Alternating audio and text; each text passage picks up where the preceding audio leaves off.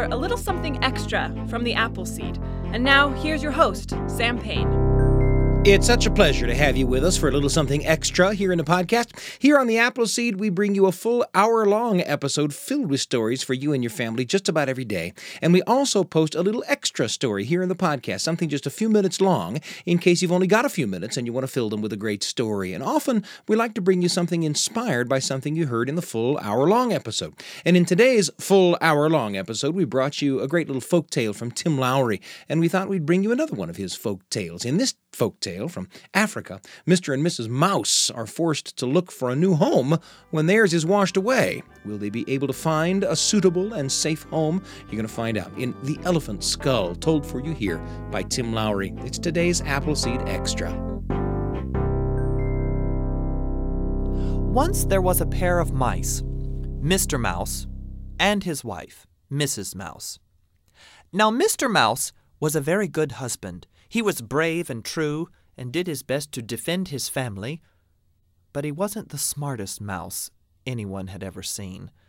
He often needed help, a lot of it, and his wife usually had to make things right when he had messed them up. Once during the rainy season, the mice were washed out of their home, and so Mrs. Mouse sent her husband out to find a new place for them to make a house. Now, Mr. Mouse had never built his own home before, and so he simply walked around and looked at the other animals and saw what they were doing and tried to copy them. He came home after a little while and said to his wife, "You know what? I've been watching the birds, and they fly around in the sky, and they land in the tree limbs, and they collect sticks and leaves, and they build nests in the trees. Don't you think it would be a good idea if we could build a nest high in a tree? I'm sure that it would be very breezy and cool, and there would be lovely views up there. I think we should build a nest like the birds." "That's the most ridiculous idea I've ever heard in my life," said Mrs. Mouse. "I am not living in the top of a tree like a bunch of feather-brained birds. If we fall out of a nest way up high in a tree, we could land on our heads and kill ourselves. You go right back out and find us a better, more suitable place to live."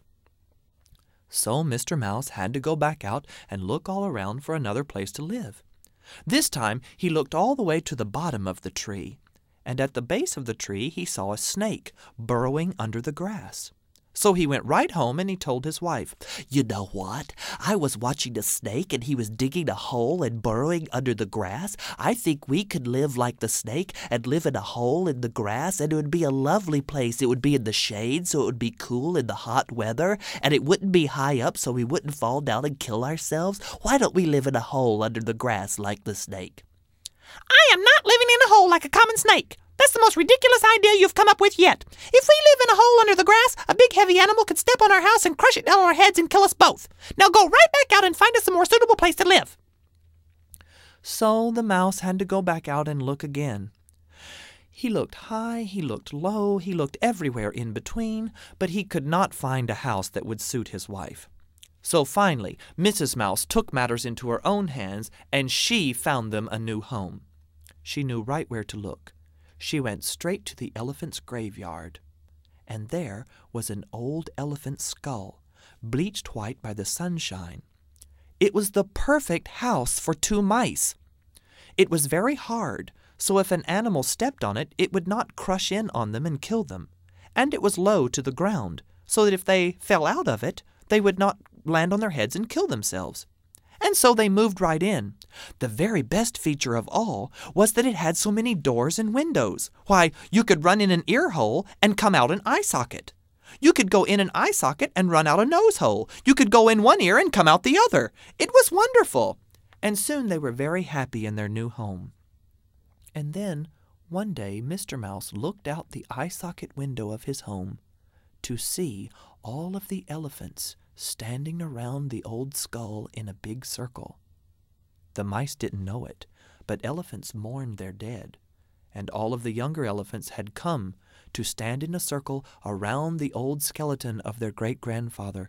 They were swaying back and forth and touching the skull very gently with their long trunks.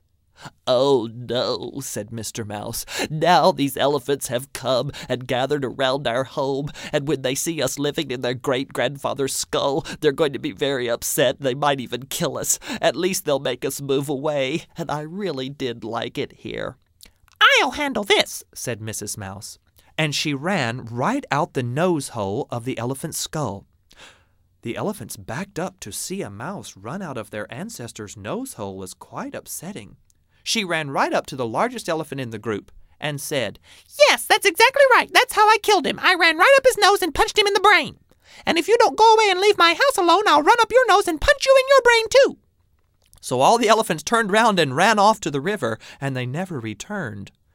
And Mr. and Mrs. Mouse continued to live in the elephant's skull, and that is why from that day to this, elephants are afraid of mice.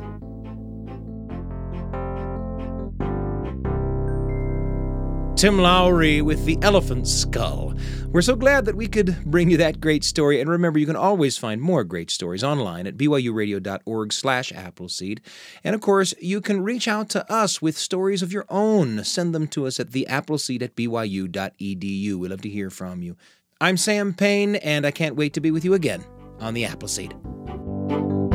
Thanks for joining us for a little something extra from The Appleseed. Google The Appleseed Podcast and subscribe for something new just about every day. The Appleseed with Sam Payne.